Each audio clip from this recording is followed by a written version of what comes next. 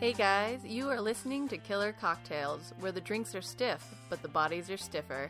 This is a casual true crime podcast where two friends get drunk and talk about gruesome murders. Each week we pick a different drink whose name or ingredients set the tone for our stories.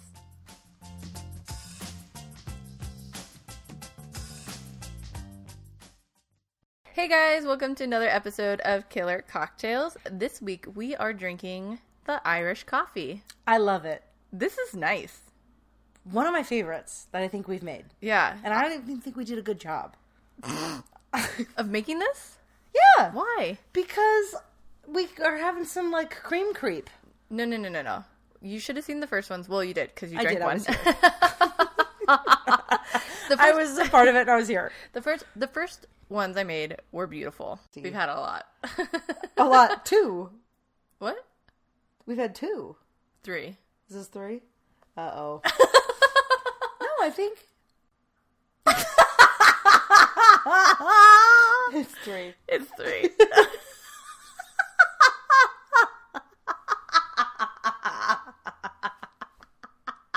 Here's what I'll say.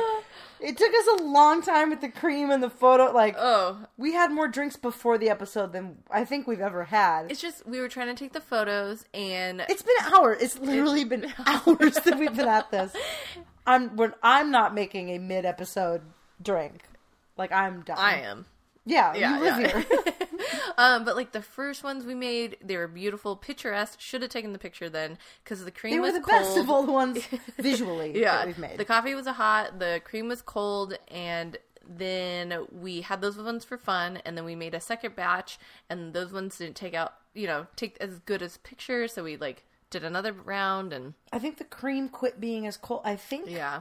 And I'm making this up, I think cold heavy whipping cream is super important. Yeah. No, I think it's you whip it, yeah, I don't know. It's like the hypnotic. It helps with the layers somehow. Yeah, with the deep ocean shot, yeah. It just flipped our layers, and I think that's key. You got to keep everything within its temperature. Yeah. Yeah.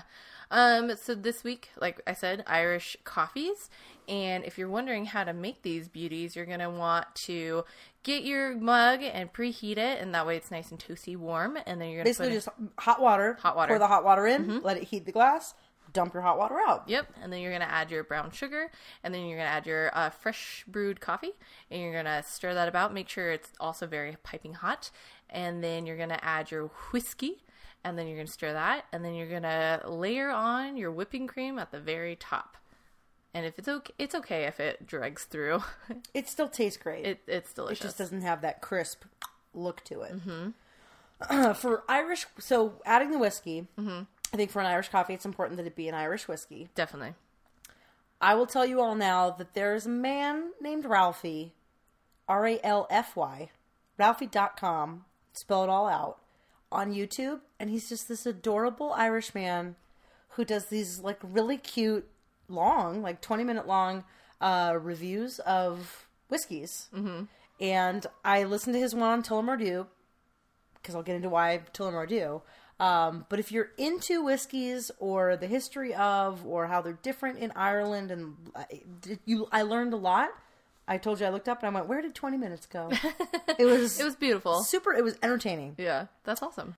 So I had talked about this, I think, on a previous episode where I was in San Francisco with my mom and she was like, we have to go to the Buena Vista Cafe. We have to have Irish coffees. And I feel like I was in my early 20s. So I would go out and drink, but not really with my mom. And we had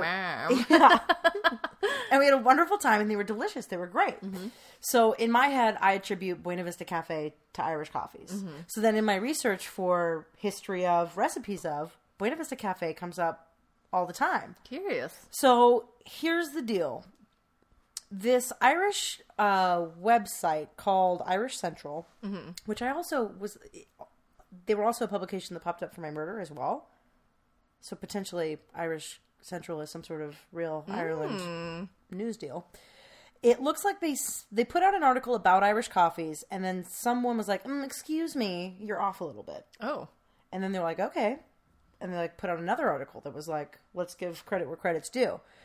So there was Irish coffees have long been attributed to the Shannon Airport in Ireland. Okay. And it turns out what this person, Margaret, it's Irish and it's crazy and it's not how you think. It looks like, I think it's O'Shaughnessy. I think that's how you say it. Yeah, that sounds good. I could be wrong. Margaret O'Shaughnessy, I think I'm wrong. Anyway, that's what it looks like. 9 out of 10 wrong. She was the founding director at Foynes, and I'm probably saying that wrong, Flying Boat Museum in County Limerick. So she's saying that there's this flying boat terminal, and I don't even know what that term means. Mm-hmm. I meant to look that up. Flying boats. That probably means planes. Oh, that's crazy. Look up flying boats at Foynes. So it's 35 miles away from Shannon Airport. And she's saying that's where Irish coffees came from. Okay, so a flying boat is a fixed-winged seaplane with a hull allowing it to land on water. A flying boat. Mm-hmm. I like it. I get it now. Thank you for looking that up. Mm-hmm. Okay, so the inventor of the drink is a bartender named Joe Sheridan. Okay. He moved from Ireland to San Francisco, and he worked at the Buena Vista Cafe. Okay, there you go. So he took the drinks, kind of. So it's a little bit muddy in here. So there was this journalist, Stanton Delaplane, who worked for the San Francisco Chronicle. And he had gone to Ireland, and Joe Sheridan had made him an Irish coffee at this other airport that's not the famous Shannon Airport. Okay. And he wrote this, like, famous article about it. And everyone was like, well, he made the drink popular. Then Joe Sheridan happened to come to San Francisco, happened to be at the Buena Vista Cafe. This San Francisco Chronicle article guy goes in. He's like, Joe, make the drink. Mm-hmm. And then they start taking off. So I'm going to give you some stats on the Buena Vista Cafe and these drinks.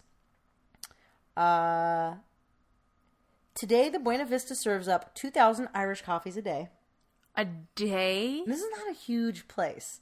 Like, they have decent seating. Yeah. Beautiful beautiful bay windows, view of San Francisco. Like, it's a cool spot. If you're in San Francisco, I do recommend you go to Buena Vista. The busiest day they've ever had was the Super Bowl in 1982, 49ers versus Miami. Crazy. 3 bartenders, think about what a busy day this is. 3 bartenders served 109 bottles of whiskey. Oh my between God. 8 a.m. and 5 p.m. The night crew served another 104. Bottles? There are 29 drinks per bottle. So that means the pub served well over 6,000 drinks that day. Just from the whiskey. And that's, yeah. Yeah. Damn. Wait, why do you think whiskey was so... For the Super Bowl?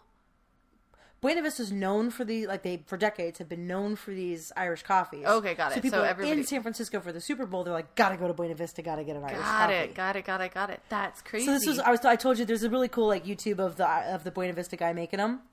And they're telling you that you can get them to go, and like, how do you circumvent? You're not allowed to like drink on the streets, and like, you can't make to go. Mm-hmm. You can't make actually made drinks to go. Yeah. And he goes, when we make the coffee, like you put the sugar in, you pour the coffee, you've got the cream, and then they sell little tiny Tullamore whiskey bottles. Yeah. And they give that to you, and they're like, once you leave the doors, I don't know what you do with that. You know. Yeah, you're not here. Such a pop that cap, pour that in, walk down the street with your coffee, no one's the wiser. Yeah. Which I just thought was kind of cute. Yeah, and you were saying that they use white sugar cubes. Yeah, so if you watch their videos, they go 2 sugar cubes, hot coffee, and like they have a very specific like organic San Francisco or Oakland coffee that they use. And then you like stir that all up, whip that super fast. They throw in the whiskey, then they do the top to whipped cream. And like their heavy whipping cream, they use a very specific fat content. Ooh. They whip it at a certain time. Yeah. It sets in the fridge for like 16 hours, 24 hours, whatever the number is that they've come up with. And then that is what like floats perfectly on top. Yeah. And that's their deal. That's awesome. Because we used brown sugar the first time, and then... There's a bunch of, like, slightly different variations online. Yeah. And then, like, the guy I watched, he used, like... He's like, I got cold brew coffee, and I heated it up, and then, you know... And cold brew is different than regular brew. Like, it's a... Yeah, it tastes longer different. drip, yeah. And then we ran out of that, so we decided to do a fresh brewed batch, and I actually like the fresh brewed a little bit better. Yeah. Yeah. But I think after fresh brewed's supposed to be hot. Yeah. And I think midway through, I'll try the sugar cubes, the white ones. There you go. I will not. Because you have to drive home. Get home. Okay, so that's the history of the drink. I don't think there's anything more to that. Yeah. But here's what I'll say. We've had some drinks we liked. We've had some drinks we didn't like. Yeah. I love my memories of this drink. I love having it right now. Yeah. I intend to have more in the future. It's so if you like coffee. No, and I have a thing about hot drinks. Like, I really like tea. Coffee makes me... Hot Dr. Pepper. No. But coffee gets me too jittery, so I don't usually drink it. And, like, the hot toddy, I love the hot toddy. That was amazing. This drink, oh my God, I love it. And you were saying... like hot drink. Yeah, so you were... To rewind time. Yeah. You were telling me that you didn't think you liked hot drinks. Mm-hmm. Hot alcoholic drinks. Yeah. You were nervous about this endeavor that we were going into for the winter. Mm-hmm. And I said, Drea, I think you like whiskey. I think I have... My taste buds have changed. I'm an adult now. I'll be 29 on Monday. Very exciting. Yeah, tickling 30. Welcome to your 29th year. I if you aren't put off by the taste of whiskey, and not putting too much in, like, that's the other thing. Like, don't go crazy with mixed drinks and make them super strong. Like, people go to bartenders and like, make it strong. Mm-hmm. No, like, the whole point of a cocktail, like, you want the flavors to be balanced. Mm-hmm. You're not in college anymore. If you're in your late 20s, 30s, like, no one's trying to get blotto. Yeah. Yeah. You want to sip on something actually tasty. Yeah. You're not chugging it like a surfer on acid. Yeah. So that's been the history of the cocktail. Please make this cocktail at home once you're off of work. It. Yeah. If you're in San Francisco, go to the Buena Vista. Yeah, definitely. They tasty. Yeah. And definitely take a picture of your cocktail and tag us in it on Instagram, and we'll put it on our social media. For sure. Yeah. All right. Murder time? Murder time. All right. So I get to go first this time. And this week, I'm going to talk to you about... Now, don't make fun of this lady's name. Because her name is Dorcas. Jackie! You set me up for failure. Do you know somebody in my ancestral tree is called Doofus? Really? It was a popular name. Doofus? Yeah. Is that where it came from? I don't know. Interesting. Okay, but my case is on Dorcas Darkey Kelly. Okay. Okay, that's the only time. How do you spell Dorcas? Dorcas. Oh, I would have gone K. Okay. Yeah. And the one thing that we know for sure about Darkey Kelly is that she was burned and staked on January 7th, 1761. You and your old shit. I was so excited. And I actually went through a couple... Ireland doesn't have a lot of serial killers. And I was... pleasant people. They're just enjoying their whiskey, their coffees. And their not craft food, but, the brews. Oh, no, what's their... Stouts. They're big on stouts. Guinness, yeah. And I was going to go this one murder, but it got way too dark, way too fast, even for me, and I decided not to go that route. But... back to Darkey Kelly. So I'm going to tell you a couple different versions of her story.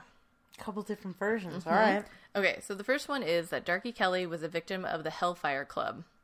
Hellfire Club? Mm-hmm. Okay. So it's like a motorcycle gang? It's 1761. Oh. Oh, that's embarrassing. Could you imagine that motorcycle gang? They're like... Are they a bicycle gang? Hey, you see? Old-timey one giant wheel. I can't stop. Okay, so the Hellfire Club was a name for several exclusive clubs for high society people who were obsessed with occult. Oh. Mm-hmm. Oh. So it was established in Britain and Ireland in the 18th century. The name is most commonly used to refer to Sir Francis Dashwood's Order of the Friars of St. Francis of Wickham. Okay. Yeah. And then they shortened that because that was crazy. Friars Club? The Hellfire. Oh, got it. Yeah. So the Hellfire chapter that was in Dublin was headed by Richard Parsons, who was the first Earl of Blazej and was known to dabble in black magic. Okay. So the members would meet all across Dublin and were known for their debauchery involving alcohol and sex.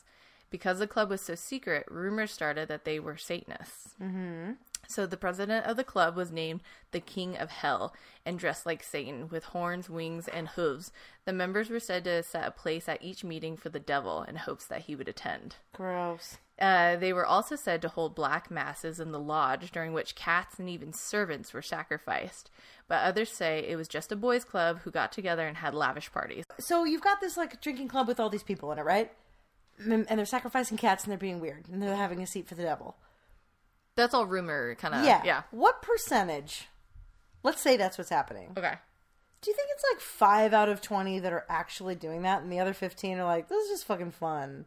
Because it's sacrificing cats? like they're just like they're obviously weird. Yeah. I'm not gonna hang out at a party where they're sacrificing cats. Yeah. But if you're someone where you're like, it's just a cat, if that's your attitude. Yeah. Like, how many really think they're gonna bring the devil? Yeah. I'll bet there's a span of No, I think there's beliefs. I think there's a small percentage. I think for this club at least, and maybe a lot of other ones, they are just bored because these noblemen, you know what I mean? They're in this high elite and they're always on, they always have to be politically correct, and then they want to let their freak flag fly. And, and this is their like one opportunity a month or a year even. Yeah. But I don't think they... Okay. Yeah. I think a very small percentage. Yeah. So the famed hunting lodge on Monte Pillar Hill outside of Dublin was said to have been a host to the club's activities for around 30 years. And one of its members was Simon Luttrell, who was the first Earl of the Carhampton and Sheriff of Dublin. Okay. So, again, higher up people. So we're going to go back to Darkey. So she was a madame of the brothel called Madame Tower in Copper Alley. She used to see a lot of clients, but once she became the madame, she cut down her clientele, and she only saw one man, and his name was Simon, which is the guy who was the sheriff of Dublin. Okay. And he was also part of that really cool all-guys elitist club. Simon says. Yes. Unfortunately for Darkey, she became pregnant with Simon's child. And she went to Simon and was like, look, you're the baby daddy. I'm not seeing anyone else. Yeah, I need money for this baby. And Simon was like, hey, no, I'm definitely not the father. And in fact, you are a witch. Oh, okay. And she's a witch. Burn her. Burn her. I've never seen her in my life. Simon did say that Darkey had been casting spells on him to try to extort money from him and to force him to fall in love with her. Okay. And this part gets a little murky, but Darkey says that Simon took their child and killed it for a satanic ritual for the Hellfire Club. She had the baby. So there's like different accounts that she had the baby, and then other ones were like she pushed her downstairs. No, I thought when she was at the trial that there's a bunch of midwives, and they're like, "Oh, you were never pregnant," and so there's like this whole. It's like that's why it's kind of murky. Okay. Like if she had the baby, or if Simon went in the middle of the night and took it from her belly, or you know what I mean? What the fuck? Yeah, but so Darkey says that Simon took the baby for that satanic ritual. Okay, but nobody could find the body to support her claim. Well, he like burned it up. Yeah. It's gone. It's Satan has it. So she's a woman. It's the 1700s. And she's being accused of witchcraft. So I'm sure she's hysterical. Are you on your period? Oh my god. So she gets taken to trial and they find her guilty of witchcraft. Of course they did. So they decide to partially hang her. What do you mean by that? I'll get there. Okay, they partially hang her and then they burn her at the stake. Partially hang her? So they hang her until she passes out, essentially, and then they burn her. And so there's two reasons for this. Okay.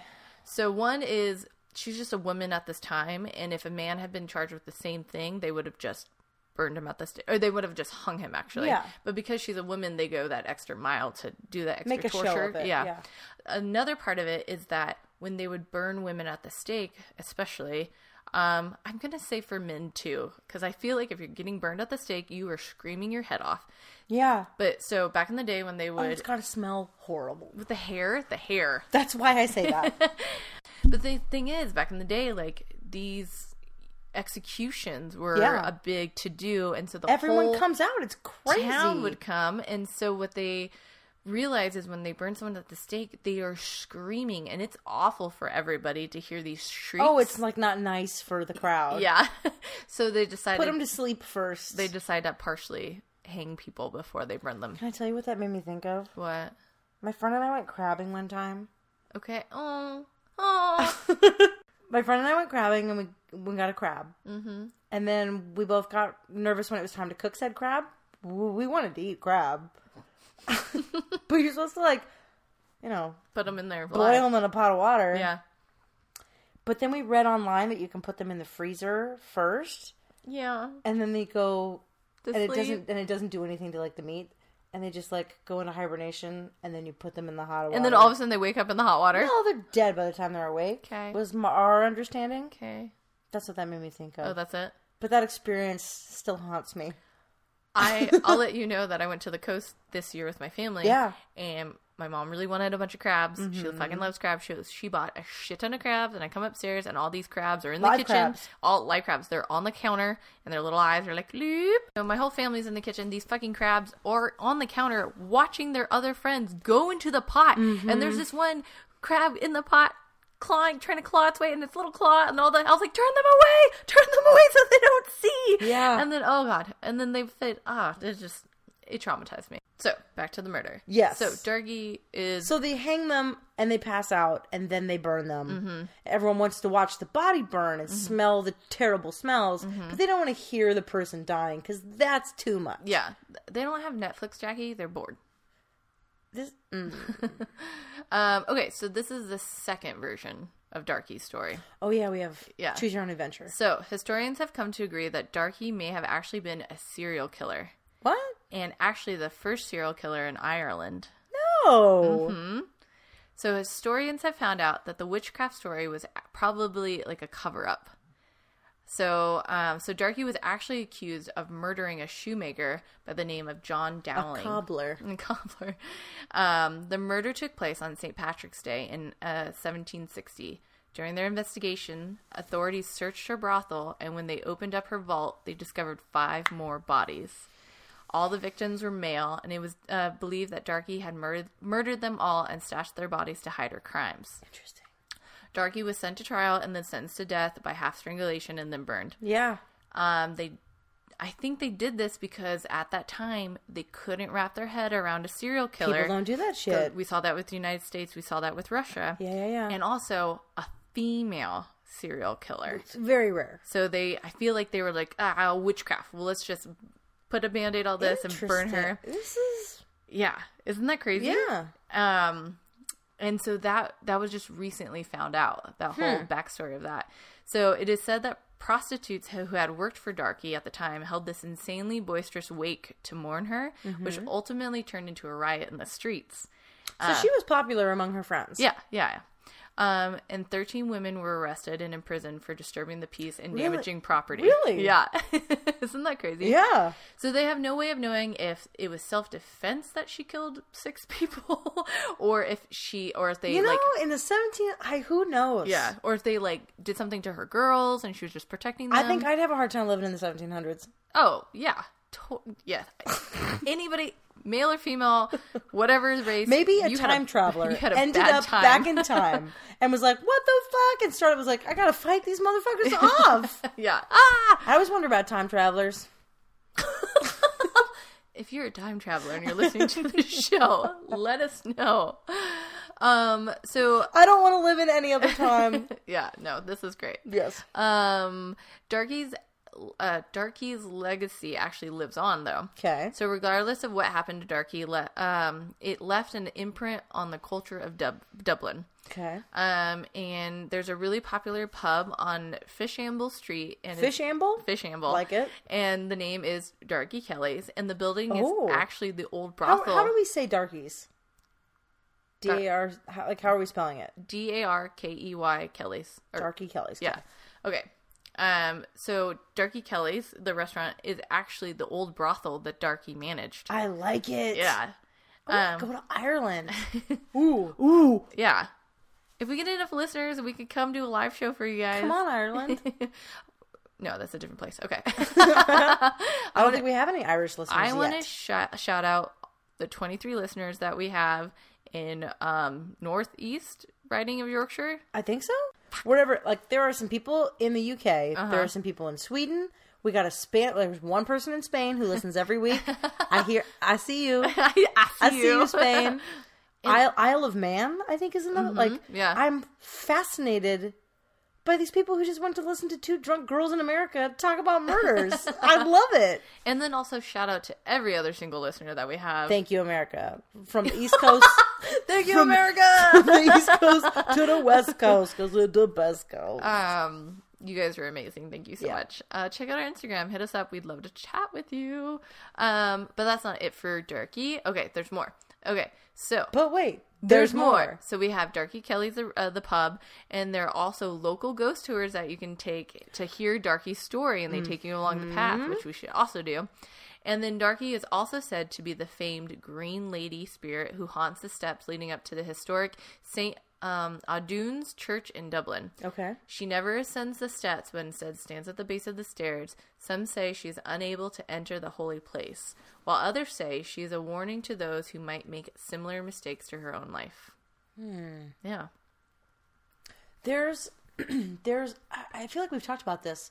In Seattle, there's an underground tour you can do, which have you done? No. I would recommend. I enjoyed Always wanted. I had a good time. Always miss it. I've heard about it's underground, if not underground. There's another one in Portland that is. A friend told me about this. There's they would Shanghai people.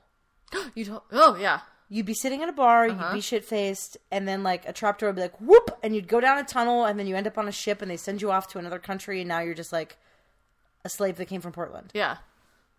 I'm okay. I'm sure I'm missing some facts in there. Yeah. But I want to do this Shanghai Underground Portland tour, because the Seattle one was great. Yeah.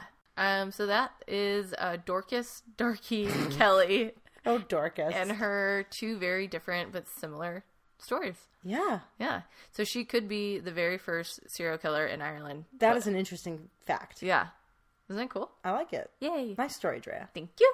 We're going to take a short break. I am going to refresh my cocktail. I'm going to try the what is it called? St. Bunay's. What? What is that? Buena Vista Cafe? That one. I'm going to try that restaurant's way of making this Irish coffee. We'll see you in a second. All right. We're back from the break. Mm-hmm. And Dre, you went with the OG Buena Vista Cafe recipe for your whatever number drink that is. We won't count. Yeah. No. Again, this has been a very long day. Yeah. People, because it's condensed to an hour, people are like, dude, you calm luscious. Down. Yeah. This is over many, many hours. You math it out, and it's not bad. But this cocktail calls for 2 white sugar cubes. CNH. Yeah. And Mommy uses it to bake her cakes. And we used that fresh coffee I made earlier. We warmed it up. Mm-hmm. We refrigerated that cream, and I feel like this one's better. It had I took a sip of yours. Mm-hmm. It has a good flavor. Yeah. I think it's white sugar over brown sugar. Yeah. And it's creamier. Yeah. It's just smoother. I highly recommend the second cocktail we made. Okay. So I'm going to tell you about Caroline Coffey, who was born in Dublin, Ireland. Double! Yeah. I like that. I was so proud of myself. This is the first time we've ever had a double connection. Maybe. No, it is. All right. I'm 5 drinks deep, Jackie. I know this double for points. Certain. If we were playing categories and you double it up, damn it. Double points. Caroline Coffey, born in Dublin, Ireland. So she was born in 1980. And she moved to Pennsylvania with her family when she was 2. And the way people talk about her, it just kind of a charmed life. She was beautiful. She had red hair. She was super smart. She rode horses. She went to prep school. She excelled in college. She skipped getting a master's and just went for the PhD. Get it, girl. And she studied in cancer research. She was a star pupil. One of her old college professors would bring her back and be like, dude, get at it like this one. This is how you do it. Mm-hmm. Caroline had it going on. Okay, so I'm having to have a hard time. Okay, so the name is spelled. I kind of want to make you try to say it. Oh, God, not me. All right, give it to me. But I want you to not see, because I have the pronunciation here. So let's go. It is spelled Blazej. How do you say that name? Blazej. Really? No, you say, how do you say? Blazej. Blazej? Okay. It is pronounced George. It looks like Blazej, Blazej. Blazej. It's Polish. Uh-huh. Blazej. I love it. Blazej. How do you spell it? It's Blazej. I like it. Looks like Blaze with a J on the end. Blazej. Get it. So this is a dude. Oh. Blazej Kot, K-O-T, Blazej Kot. So he's born in 1984, I think. Doing the math, depending on when his birthday is, doing the math from articles, I think he's born in 1984. Okay. He was born to Polish parents in Zaire and moved with his family to New Zealand. Okay. Polish family, born in Zaire, raised in New Zealand. Where's Zaire? Zaire, Africa. Oh, okay. Awesome. If Carmen Sandiego taught me anything. Where in the world is Carmen Sandiego? Okay, so his mother, Barbara, she says that as a kid he was quiet, he was sensitive, he was non-confrontational, but he was always kind of interested in technology, but that he was pretty sickly, that he had malaria twice before his 5th birthday. Okay. Isn't that kind of impressive? Is he really sick, or is she doing that weird mother thing? I don't think she's that weird mother thing. Okay. He had malaria twice before insane. He was 5. And they're still in Africa at this point? I don't know when he moved to New Zealand. I felt like he moved there pretty young. I think you're probably getting malaria in Africa and not New Zealand, but I don't know. Yeah. Okay. New Zealand, I don't know what word I want to use. Mosquito population? Yeah. I'm gonna guess Africa over that. Okay. But he didn't die. He had a tense relationship with his father. Okay. Bing, bing, bing, bing, bing. Red flags. Thanks, Jackie will be our tour guide during this murder case. Keep all hands, feet inside the vehicle at all times. According to people who knew him, he was a good student. Again, he's just kind of quiet, kind of keeps to himself. He went to McLean's College. He got his degree. He majored in computer science and physics. He went to the University of Auckland in New Zealand. And then he came to the U.S. to go to Cornell for, he was going after a doctorate in information science. So at Cornell, this is where, so he's there for his doctorate and she's there for her doctorate as well. So they meet at Cornell. They both at this point seem very level-headed going into this. Yeah. Yep. All right. They meet at Cornell. They fall in love. They have a civil ceremony in October of 2008, but then they start saving up because they want to have a small, real wedding ceremony in Costa Rica, which they have on May 2nd, 2009. Okay. 30 guests come. It's very small. Yeah. So they get married, and then they have hey, everyone, let's celebrate. Yeah.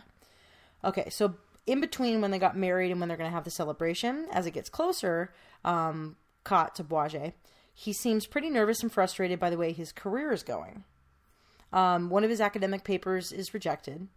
So he has an older sister. She's also in postdoctorate research, and she's at Cornell as well. She says that she doesn't feel like...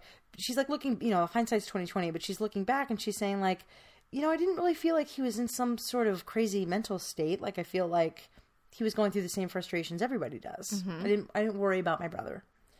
So Caroline and Blazej, they seem pretty happy as a married couple early on. After they had their ceremony, relative financial troubles just because they'd kind of spent a relatively small fortune, Destination wedding. Wedding, yeah. They'd had some friends and family. But in late May of 2009, they were visiting with his sister, and she's like, I got the impression that they were happy and they were in love and that nothing really is going on. Okay. So Caroline isn't really aware that Blazej had a long history of mental problems. Really? And the family knows. This is a lawyer later saying all of this. Okay. So take it with a grain of salt. Or a sugar cube. That was really bad, Jackie. Okay. So he's saying when he was a teenager, he was, quote, always wondering if someone might be watching him through electrical wall outlets. So is he schizophrenic? He also felt that he might one day be picked to work as a secret agent. And this is a belief that he never really kind of got over. Okay. Now, again, this isn't anything that anyone else really says about him. Yeah. His sister didn't say that this is his lawyer at his trial saying all this. You can kind of see where this is going. Yeah, where did the lawyer get all this information? From Blazej. Okay, he was talking to a lawyer?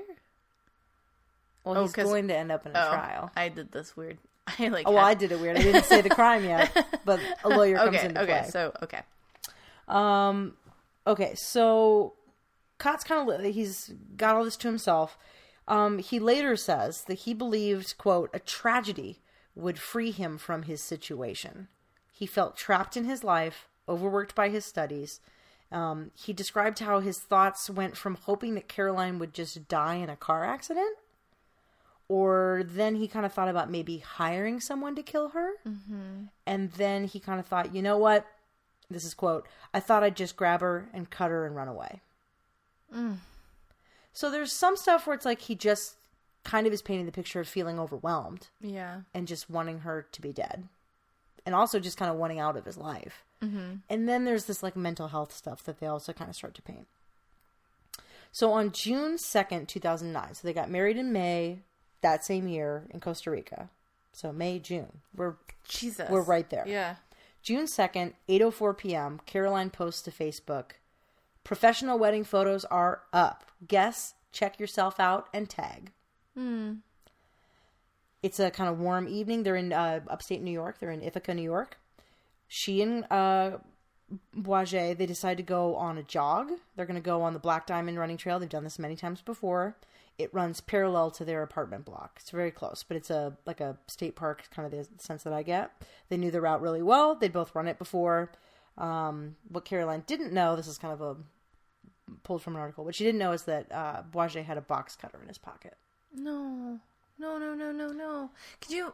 Okay. Yeah. Could you imagine you're in love, you just got your married. New husband. You're not going to see it coming. And no. then in that split second when it's happening. And you're in one of those couples where you're like, let's go trail running at 8 at night. Like, you know what I mean? You're like one of them. You're a couple that jogs together. You don't think that dude's going to kill you. That's what I'm saying. You're like a trail runner. I don't think trail runners think she ahead of him? Is she like a little bit ahead? And he gets... Here you go. No. I told you this one has details that you like. I'm going to tell more details than I like to tell. Okay, tell me. They start their jog. So, Blazej and Caroline, they pass a discarded piece of piping that's just strewn about the trail. They run past it. As Caroline is running ahead of him, Blazej stays back and he picks up the piece of pipe. So he has the box cutter with him, but he also sees this pipe and just kind of, in the moment, on a whim, grabs the pipe. Okay. As he runs up behind her, she starts screaming, Blazej, what are you doing? And he just yells, it's not me. They wrestle, they fall to the ground. She kind of fights for her life. He strikes her in the forehead before he takes out the box cutter and he slits her throat. Ugh. He would later tell a psychiatrist, the thing I remember most is the warmth of the blood. He said that he thought using a box cutter would be the kindest way to kill her. He kept saying he didn't want to cause her any pain. He thought that this was the best way to do it. So... The best way to do it would to get a divorce. Yeah, don't kill her. Don't get married. But I see mental issues are a play to this too, so... Potentially. Yeah. So a half an hour definitely or so... premeditated. And I'll kind of go through this, and I think I'm going to loop back with a few more details. We'll see how I organize my thoughts. So, about a half an hour after he's attacked her, a New York State Park police officer... I'm going to ruin this. Tawanock Falls State Park. Taughannock. Those are some letters. I'm going to call it Tawanock. Sorry, I'm butchering it. They see him in his car. So, Blazej's sitting in his car. He's parked at one of the entrances to the park. Mm-hmm. He's almost 8 miles from their apartment. So her body ends up like 400 yards from their apartment. So wait a minute, is she still on the trail? Did he try to hide it? She's on the trail, like maybe off to the side a little bit, but he's now several miles from where her body is. Okay. He's in his car. But did he try to hide her, or is he just like kind of pulled her off the trail? It's not super populated right now. There aren't a bunch of people on the trail. Someone will find her the next morning pretty quickly, so I don't think she's super hidden. So this officer comes across him parked in this car, and he notices that Blazej has dried blood on his arms. He taps on the window, and Blazej kind of sits up pretty abruptly, puts the car into gear, and just takes off. Oh, okay. Well, the cop's going to go after you. And this was how this article put it. In a dramatic, O.J. Simpson style chase. Oh, we haven't heard from OJ in a while. That's my little tip of the hat to OJ for this one. All right. So he takes off on this car ride. So Blazej takes them on a 5-mile pursuit. They get up to 90 miles per hour at some point. He's going in and out of lanes. He's speeding through red lights. He's driving off the road. He's knocking into street. Like, he's on a high-speed chase, and they're with him. They finally catch him. He's wearing a robe. He's slumped, like, he's pulled over now. He's crashed or whatever. They get up there. He's wearing a robe. He's slumped over the wheel. A robe? Like a robe. Like a bathrobe? Yeah. Where did he get a bathrobe? That's what he's wearing. On his jog? Hold on. Okay. When the cops are approaching him, he's wearing a robe.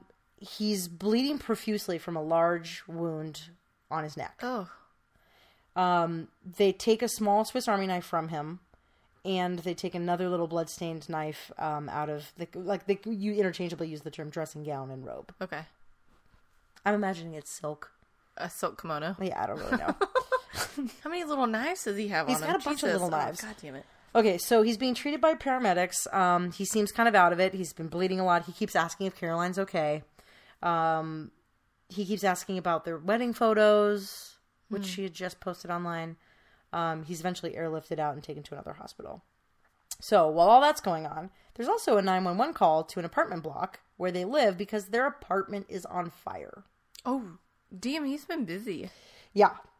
They look through right now they're looking through, they've got him, they're looking through the apartment, they can't find her, they don't know that she's dead on a trail 400 yards away. The next morning at 8:50 in the morning, a jogger and a cyclist, they find the body of a young woman. She's battered, she's kind of near a thicket of trees. Yeah.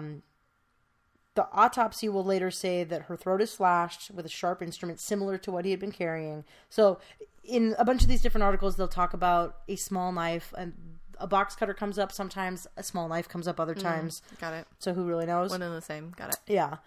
They discovered that her wrists, that she has like hand wounds, so they think that she had tried to fight him off. And they think that given how the wounds were, that she would have died within 2 minutes of the attack. Yeah. Which, like, you think is super fast. But then if, like, I sat here and we counted out 2 minutes, my dad, I think I told you this, in a very creepy fashion. My dad is not a creep. But he's like, oh no! But he's interested by certain, like, I know where I come from. He called me back to his office one day and he's like, Jacqueline, come in here.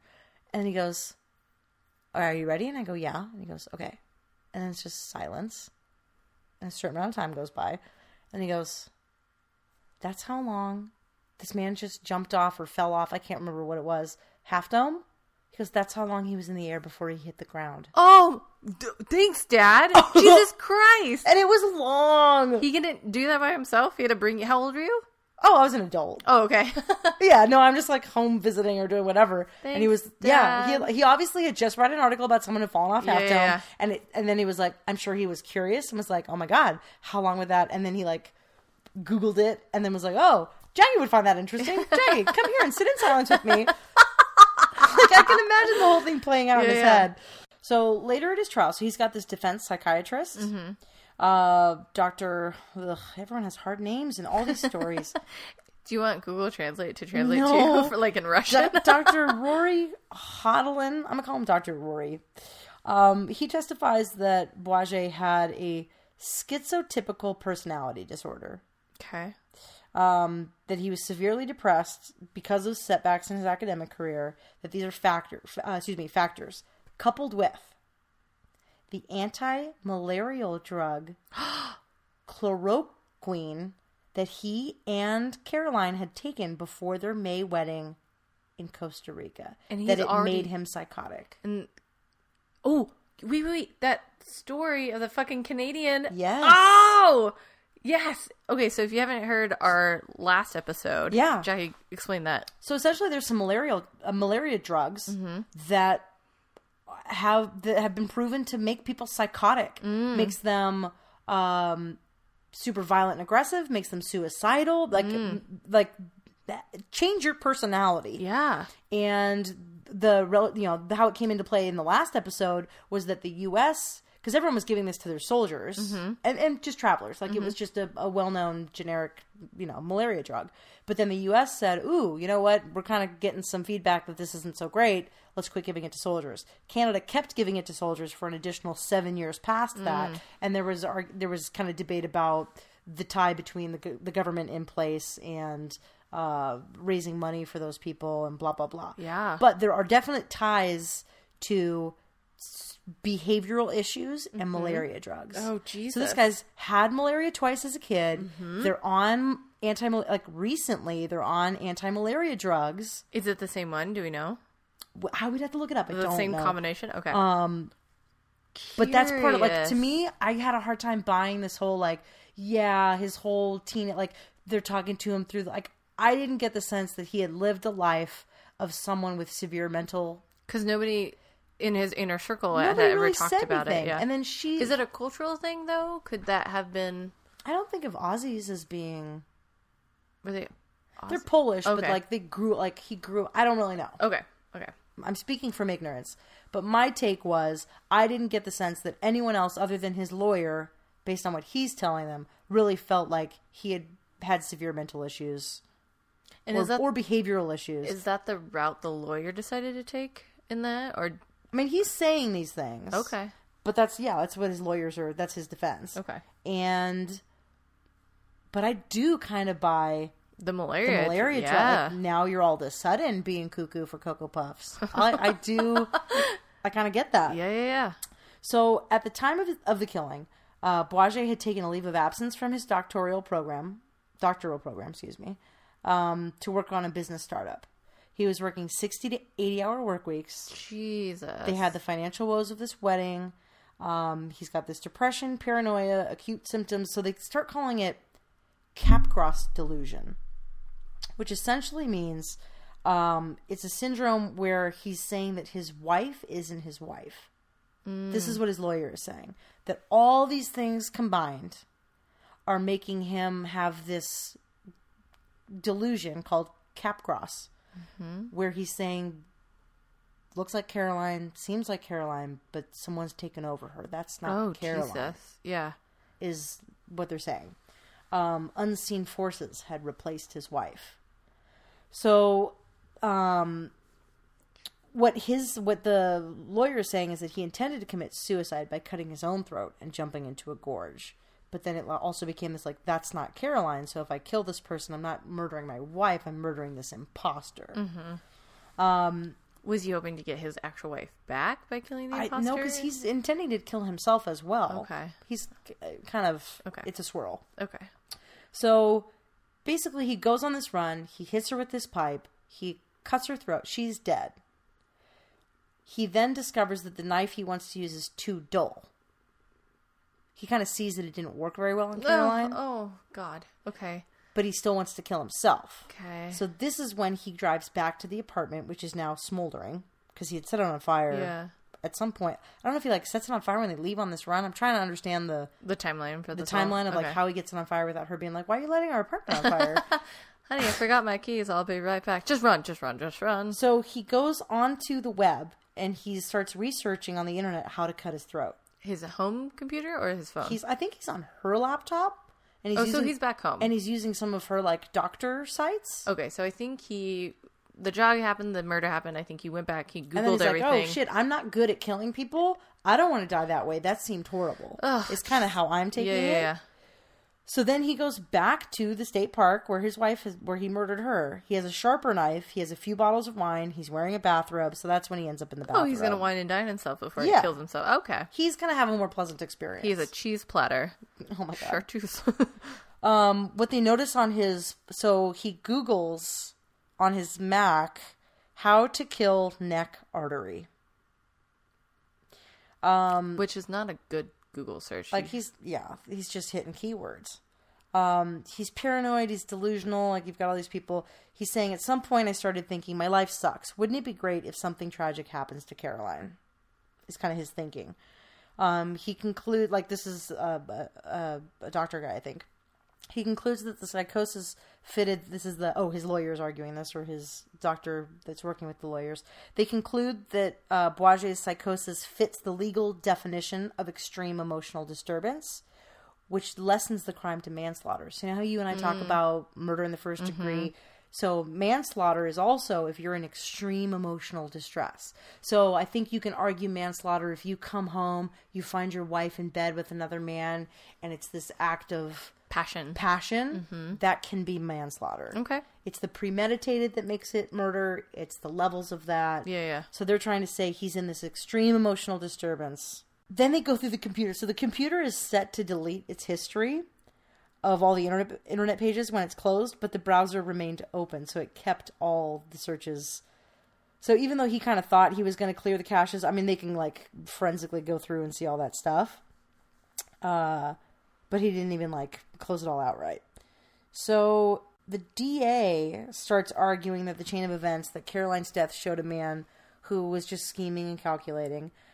He notes that he's saying, oh, you know, I wish she was in a car accident. Oh, hopefully, you know, she'd get killed in a dark alley or something, or in a bank robbery. And the guy's saying, like, they live in Ithaca. There's no dark alleys. He knew the one place, and that's where he killed her. Yeah. So prosecution is saying, cool story, bro. You just didn't, you're in debt.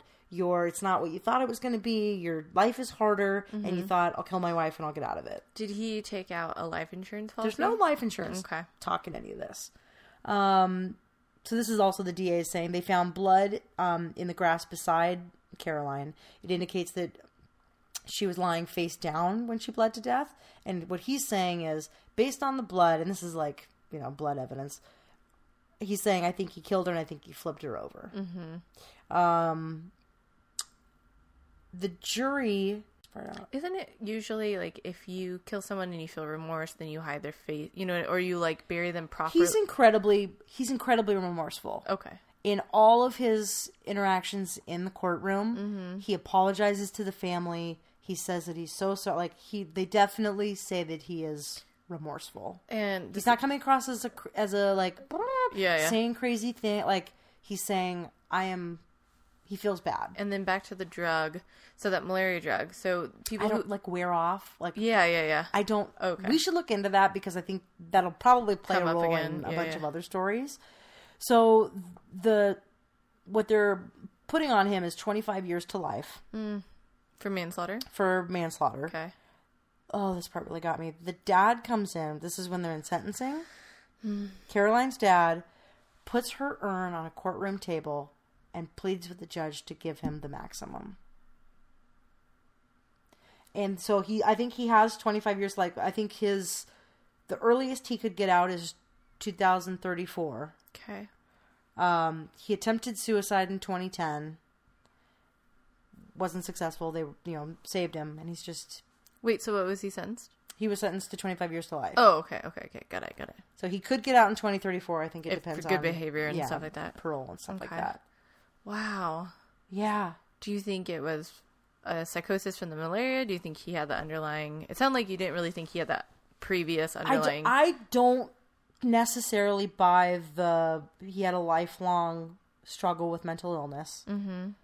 I am open to the idea of the malaria medication making him psychotic. Were there any, did he keep a journal? Did he, no, it was just all from his memory? Okay. Yeah.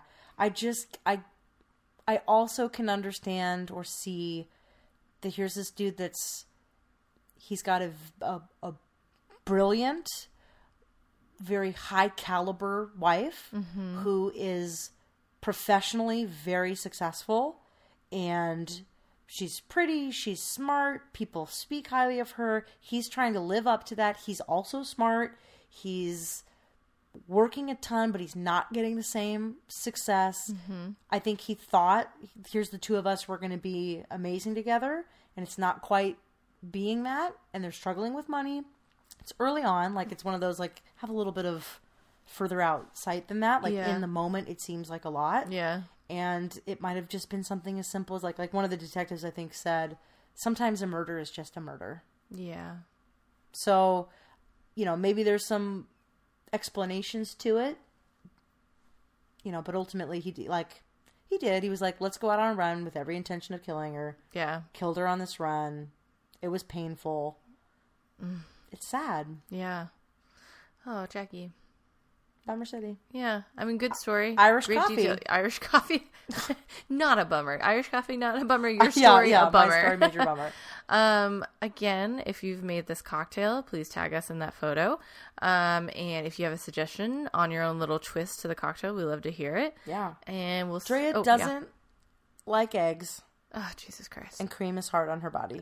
Which is why I took lactose pills before this. I've actually taken 2 now. So we can do it. But the non-egg, non-dairy based are probably going to be hard. But better for you, my loyal fans, all 12 of you. My loyal fans. My from Shipmare. Next week for our Christmas episode, we'll be doing, what is it? The snowball? I think. Cream base or egg base? What? I think both. God help me. I hate eggs. But yeah, thank you for listening, and we'll see you next time. Thanks for tuning in to this week's episode of Killer Cocktails. As always, on-air talent was Jackie and Drea. Be sure to check out our Instagram at Killer Cocktails Podcast, or stop by our website, killercocktailspodcast.com, for up-to-date information, photos, contests, and more. Our logo was created by Michelle Firm, whose amazing art can be found at michellefirmdesign.com. Use coupon code KillerCocktails, that's one word, for 15% off your entire order. Our music was created by Nikolai Heidless, and we'll be back next week on #Murder Mondays.